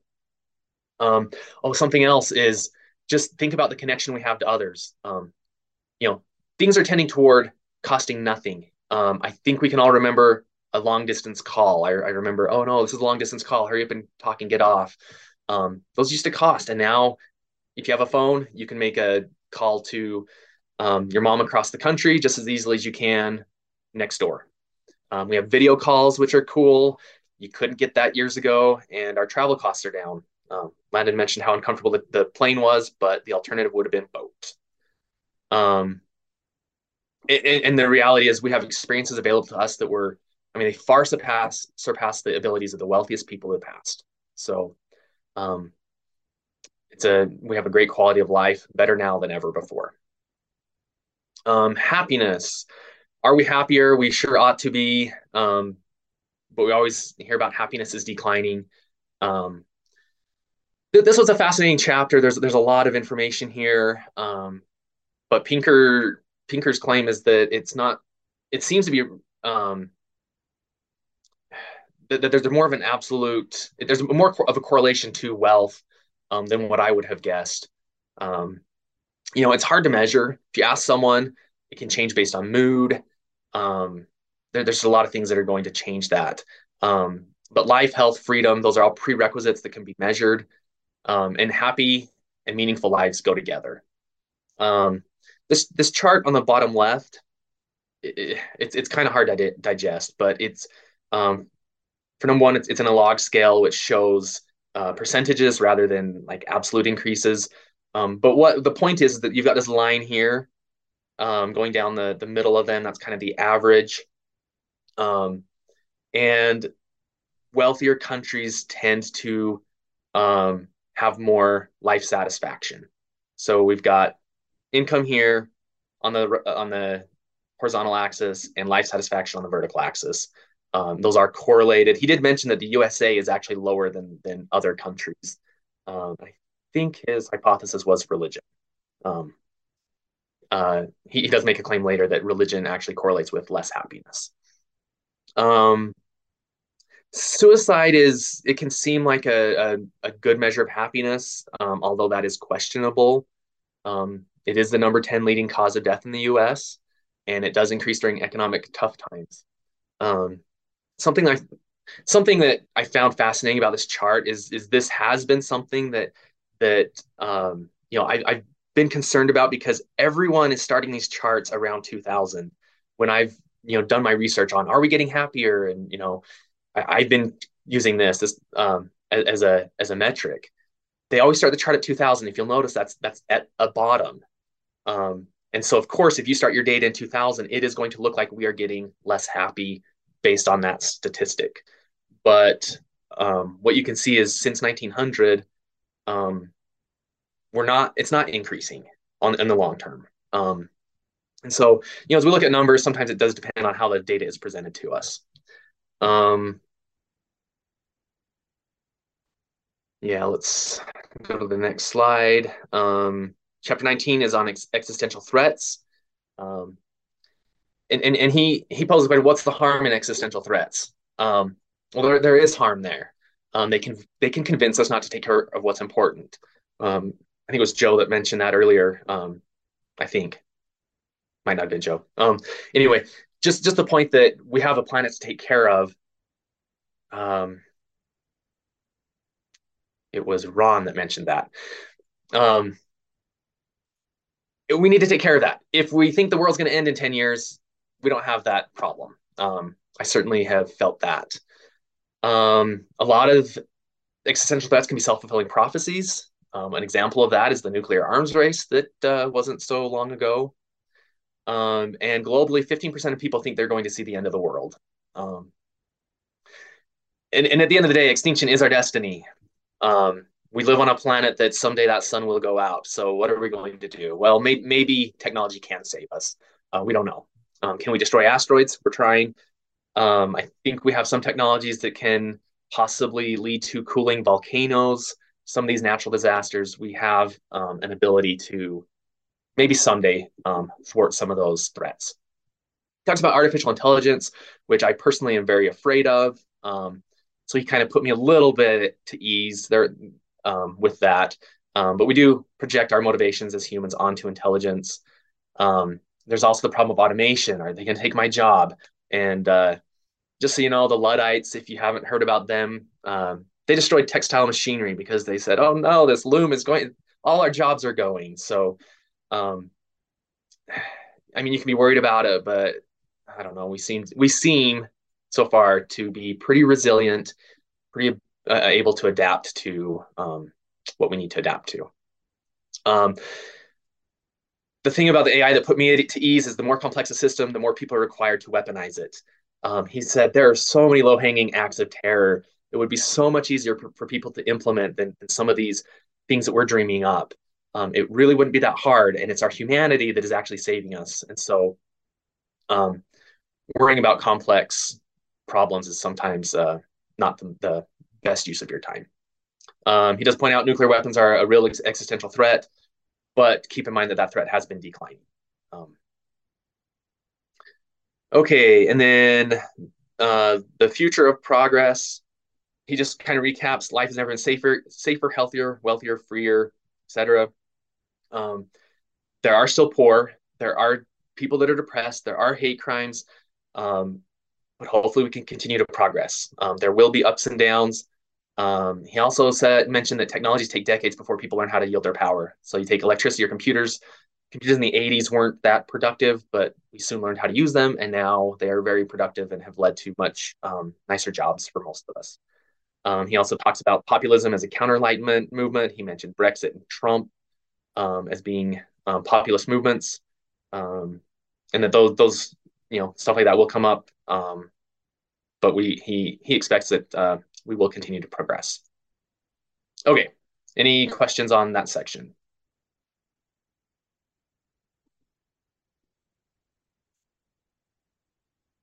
That looks like a no. All right, we're gonna move on for the sake of time. Yeah, I was trying to get there. I just had a comment on chapter 18.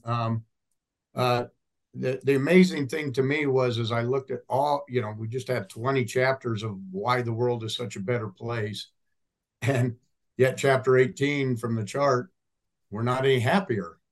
I just was wondering if anyone had any clues as to why we're not getting happier? Is it that we don't know this information? Are we not seeing it? Because it definitely, you look at it and it should make us happy, but that's the one data that didn't seem to correlate with what we were seeing in the rest of the book. Yeah, and I think. Oh, sorry. Did you have more? I had a comment on your comment. um, thanks, Landon. Yeah, and I think a good book was it. Ha What's that? Oh, the Happiness Hypothesis, Jonathan Haidt, right? That's a pretty good one. If you haven't read that, Bruce. Yeah, I just had a comment on Landon's comment. Yeah, I think we have a hard time having accurate perspective. I read someplace that a current modern life now would be compared, to several hundred years ago as having the equivalent of 400 servants. I mean, I have this heating system that is going in the background. I have central heating, I have electricity, I have clean water, I have a hot shower, I have, a safe everything. And it would have required 400 servants to give somebody several hundred years ago the luxuries that I have. But then on a really personal basis, since separating from the Mormon church and getting a better understanding of how the world works and my place in it, I am infinitely happier than I was all the time I was growing up. Infinitely happier. So that's just my comment. Thank you. Yep. Mylene. One of the things that we know about happiness is that as you get to the point where you get more comforts and more time to yourself, you also have more time to ruminate and compare yourself to other people. And so self-reporting happiness is very unreliable in terms of, like Bruce said, compare yourself to what it would have been, several hundred years ago. Yes, exactly. That is a very good point. Thank you. Jackie. I think we have a real intersection with this chapter on happiness with just mental health. And as we all know, mental health has to be done individually. And, shadow work, it's all individual. And so to data mine it is pretty tough. And we know that mental health, it's like you said with the computers in the 80s, it wasn't that great. Everybody's kind of trying to figure it out. We're just now honing in on effective mental health. And then we're still dealing with all the addiction. So I think it's really, really hard to get clear data because the intersections are just very different. But I think there's no question that we have the Eeyores in the world and we have the glass empty and the glass full. And we also know that we're responsible for our own happiness. So I think it's just too complex to really see clear data. But I think all of us can see if we're critical thinkers, we will figure out how to make us as healthy and happy as we can be if we ground into critical thinking and tools that really work. Yes, thank you. Yes, thanks everyone for those comments. Okay, this is the last section. I'm going to try to hurry. This is the part I wanted the most time to talk on, and it was really a chapter, but we'll try. Okay, so this is kind of finishing up his book. Talks about I can't see my title. Reason. Oh shoot. Science and humanism. Okay, so this one's on reason. He talks a lot about just how we as humans reason. We evolved before science, but we are a species that has relied on reasoning of ideas. He does point out that our political and religious ideologies affect our beliefs on issues more than reason do. And I don't know. I know I've told blue lies before. It's for the benefit of the in group. It's when someone asks you, as a missionary, how, oh, I'm so happy to be a member of the church type stuff. That is probably true, but you would never say, no, I hate it. You always give it the benefit of the doubt. So that's what a blue lie is.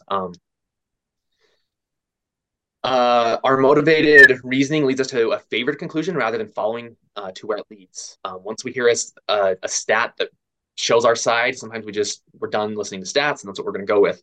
And if you've ever been to a sports game, it's so fun to cry foul when yell at the refs when you don't think it's a foul, but it's always just one way. It just seems to never. No one yells when the penalty's on the other team. They did a study on both sides of a gun study. They just show that the way that you interpret the data it just depends on your politics. For a lot of people, that's how they did that. He also pointed out that expertise doesn't mean you'll come to the truth. They had a forecasting tournament where they got experts in a field. They had this forecasting tournament from 2011 to 2015, and they found that the worst people at forecasting were the ones with big ideas, left wing or right wing. The closer to the area of expertise, the worse they did. The best people at forecasting were those that drew from diverse resources. They used probabilities and not certainties, and they admitted to being wrong and looked for holes in their reasoning. So we could take a lesson from that type of people and try to be able to be better at reasoning. Let's see. And then just last thing, he kind of points out how do we foster an intellectual and political culture that is driven by reason rather than tribalism? And then the two things that he pointed out were education and not politicizing issues. Those are things that can help us reason better. Chapter 22 is science. Science should be named the proudest accomplishment of humans. It's for eradicating diseases. We're understanding the cosmos. We're sequencing the DNA of Neanderthals. Very cool stuff. We should be very proud of that as a human race. Very cool stuff. First principle of science is you must not fool yourself, and you're the easiest one to fool. We're usually wrong, but good science helps us understand that. And that's a humbling thought. When you go into an experiment, you're probably wrong. Can you be a scientist enough to go where the data leads, not where you want it to lead you? He points out the two ideals of science being that the world is intelligible. It's the why, and it's not because I said so. So we can understand this world. Science is not, it's not just breaking problems down into simpler problems. It's trying to understand what is at the root of it. And we must allow the world to tell us if our ideas are correct or not. We should rely on Bayesian thinking, not dogmas, faith, conventional wisdom. He had he mentioned there's a lot of scorn for science by right and left wing ideologies. They're funding research on climate change and stoking fears about nuclear power. Those are two examples that he pointed out. Scientific discoveries about nature and man are undermining our traditional religions and moral teachings and understandings as creatures with freedom. A threat to our humanity is not in the transmigration of souls in the next life, but the denial of soul in this one.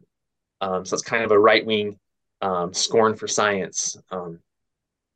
And then science forces us to take our welfare into our own hands and not God's. He points out that liberal arts in many universities are poisoning students against science. He mentioned the second most popular book in university is Thomas Kuhn's The Structure of Scientific Revolutions, and that it teaches that scientific theories come and go when new theories disavow the old one. There was a lot there in that chapter. If you only read a few chapters of this book, 21, 22, and 23 are the ones to read. Okay, the last chapter, and this one I took 2 slides on this one. I couldn't get it all in one. This is on humanism. We've talked about science and reasoning and how those go hand in hand, but science is not enough to bring about progress. That's not going to do it. It brings vaccines, it brings bioweapons. It can help us record events that are going to be memorable. It also allows us to be monitored by Big Brother. And the list goes on. But humanism, though, kind of is a way to help us with that. It has the goal of maximizing human flourishing. This is done through love, life, health, happiness, freedom, knowledge, richness of experience. I think everyone in the world can agree that those are good things, that's what we should strive for. And what humanism does is provides the ought from the is. It provides good without God and resolving conflicts cooperatively without violence. You know, even this conversation that we're having here today is just, like he points out, there's staggering odds that we've arranged ourselves into a thinking organ, being products of a natural selection, the only physical process capable of producing complex adaptive design, and must have defied entropy long enough to show up for discussion and persist through it. So this conversation is just proof of amazing, just, it should be awe-inspiring.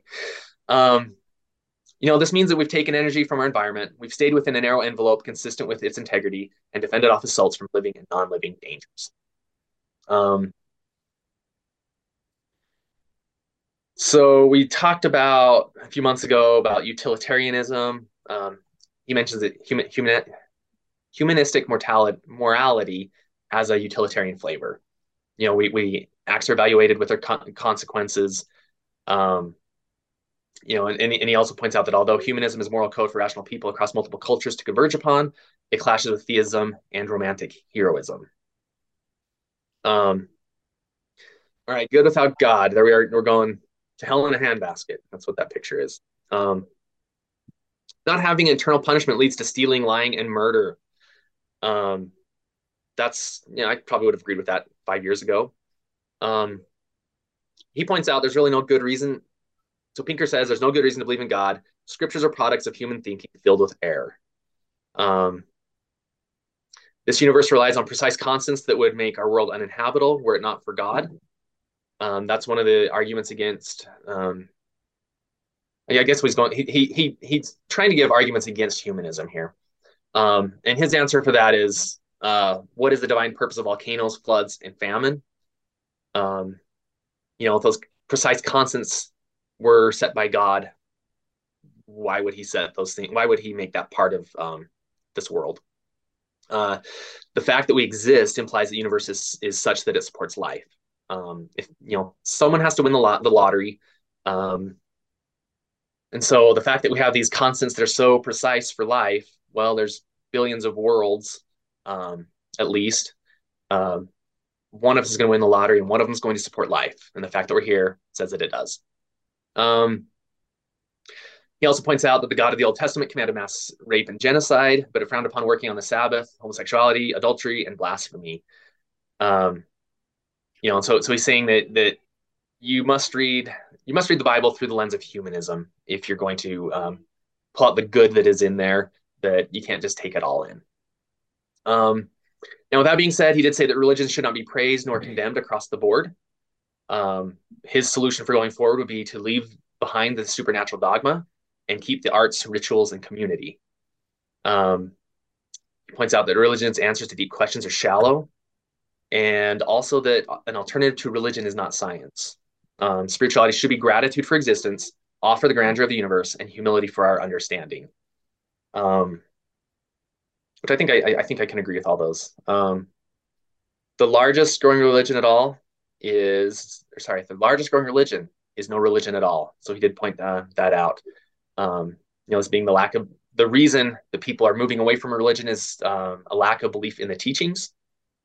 He also pointed out that wealthy nations are least religious, again, with the USA being the exception.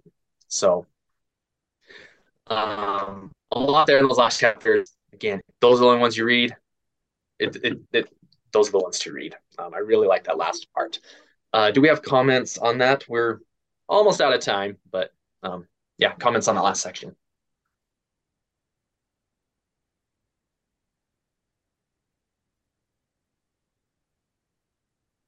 All right, Bruce. Yeah, I just thought this last section gives me kind of some comfort in a way that I've moved towards this in my understanding of the world, and that I'm not just the only one who has had some of these thoughts, and his reinforcing this whole narrative from the book, I find comforting. Thank you. Jackie.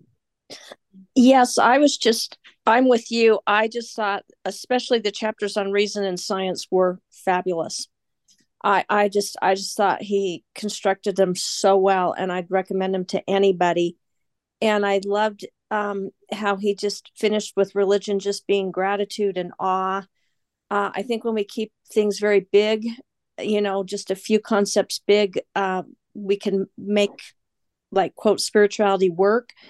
And when we start trying to define and micro everything, it just falls apart, the arguments. But I was just so appreciative of this book. And I just want to throw out, so in 2008, right after that, a book called The Black Swan was written. And it was about the crash in 2008 and the economy and how no one saw it coming. And that's a black swan. And you can forecast for all your worth, but nobody sees the black swan, meaning that every so often a black swan is born in a white swan, in that form of animals. And so I think that's the problem with AI. Like, you can think of every scenario known to man with a self-driving car, but will you come up with the black swan? And so I just kind of read this book so hopeful, and I really believe it. I'm 90% with it, but I've always got this black swan in my back mind of what could come up that could crash it all. And so that's kind of what I wanted to throw out to everybody. How are your feelings on it? And I'm such a skeptic now, and I was not a natural critical thinker, so I don't have the skills. So I just kind of wanted to know what people thought. And Kevin, you did a fantastic job. It's such a great book. So thank you. Yes, thank you. Rebecca. Yeah, I really appreciated the last couple of chapters because whenever I find one of those quizzes that says, what are you? Are you religious? Are you an atheist? You answer all the questions. And I always come up with secular humanist, and which I thought, okay, that sounds good. I'm not exactly sure what it is. So the book kind of went through step by step. What is that? And I was reading going, exactly, that's exactly it. That's it. So it helped me now have something to say when my friends and relatives say, well, what are you now? In not a very nice way. I'm like, well, I am a proud secular humanist, and this is what it means. And the other of your comments from this section that I thought were important is when you talked about getting information, taking in information from all different sources so you can make decisions and not being in that vacuum. And that's part of being a humanist. And I thought about a couple of years ago, they leaked some video of how the top leaders of the church get their information. In a way, this sort of, to me, absolves them of some of the things they're doing. They basically have other people go through news sources, things like that, synthesize the information, bring to them a presentation on what is important for the top leaders to know. That's absolutely ridiculous. I mean, the information is synthesized through, it was a straight white guy, who walked in and told them what was going on, news of the day. So, they've isolated and insulated themselves to the point where they couldn't possibly forecast anything for their membership who's looking to them to tell them directions to go and what to do. So I think recognizing that, we can be very careful ourselves to, go to diverse sources, have groups like this where we discuss things and try to arrive at things that are good for ourselves, for others. I just think it's so important. So yeah, I absolutely love the end of the book. And if you did not have a chance, like Kevin said, to read the whole thing, at least go through those chapters. Those, to me, were sort of life-changing. I absolutely love them. Yes, thank you. Yeah, that was a tough book to get through and you had to make notes and stuff. But hopefully I tried to just throw out all the information there. Hopefully that worked out. So anyway, yeah, and then Jackie's comment, Black Swan. See, I'm there with you, Jackie. I have a concern about that stuff too. And I think Pinker kind of mentioned the book. I probably didn't say anything about it, but it's like, this is the data, this is where it's going, but that doesn't mean that, an asteroid could come tomorrow. We may not even know that it's even there, right? Or, there's a number of things that could happen. So yeah, I'm there with you, Jackie, on the Black Swan. So. I gotta keep it there. I want it low, like I said, I'm 90% positive, but I've got that 10% Black Swan, like, Yep. So, all right. Yeah, thank you. That was Thank you. great. Thank you so much. Everybody clap for Kevin. That was Yeah. absolutely, Oh, for and what a sure. tough Clap, clap, book. But clap. oh my gosh, no.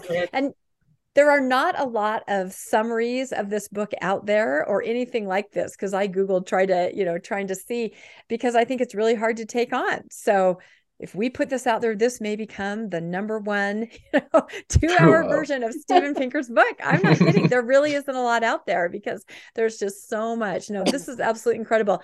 Let's quickly go to our final slides, and then we'll move on to where we just kind of get together and talk about everything we've learned today.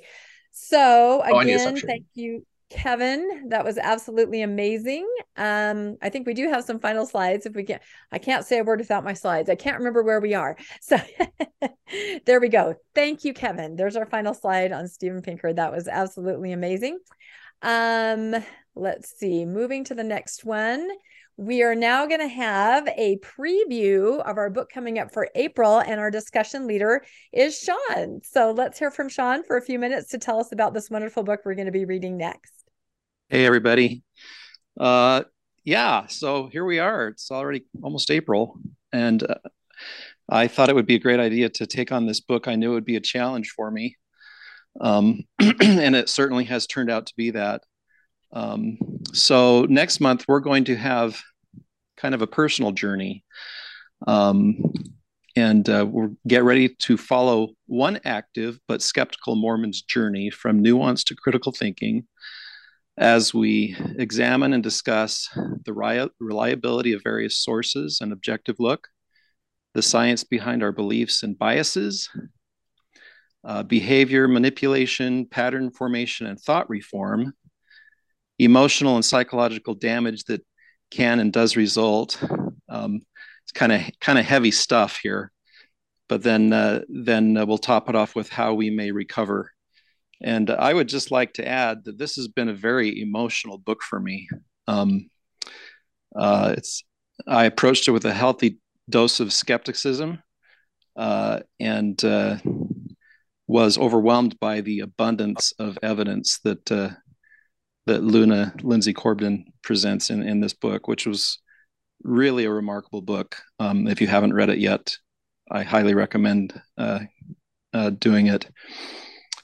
And Rebecca, you have just increased my stress level from a 6 to about a 10 by announcing that she might Luna goes by they, that Luna may actually be joining us for this discussion. So thank you for that.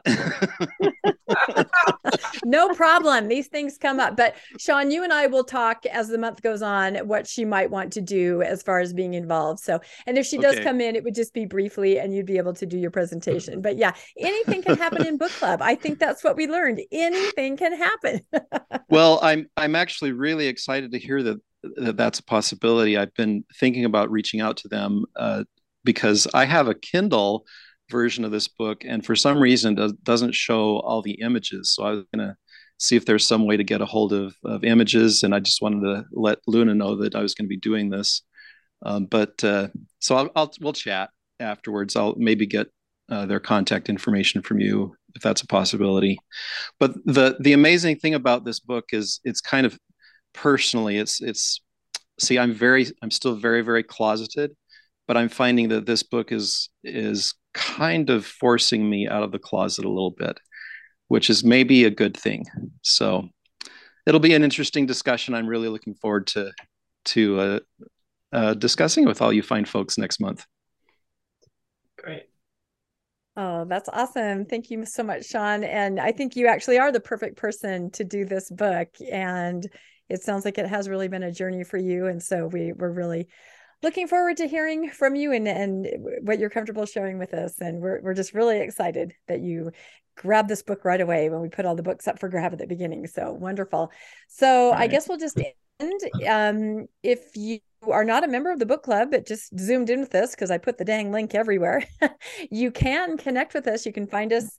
First, you can send me just an email, old school at thegoodbookclub@mail.com, and I'll write you back and tell you how to connect more. You can find us on Facebook. That's our logo there with all the books. You can connect. We do a lot on Facebook just through the month, chatting about the books together and posting interesting tidbits and just other things we come across. So that's fun. You can also find us on Instagram, where we also put information, and we're sort of on TikTok, working on that.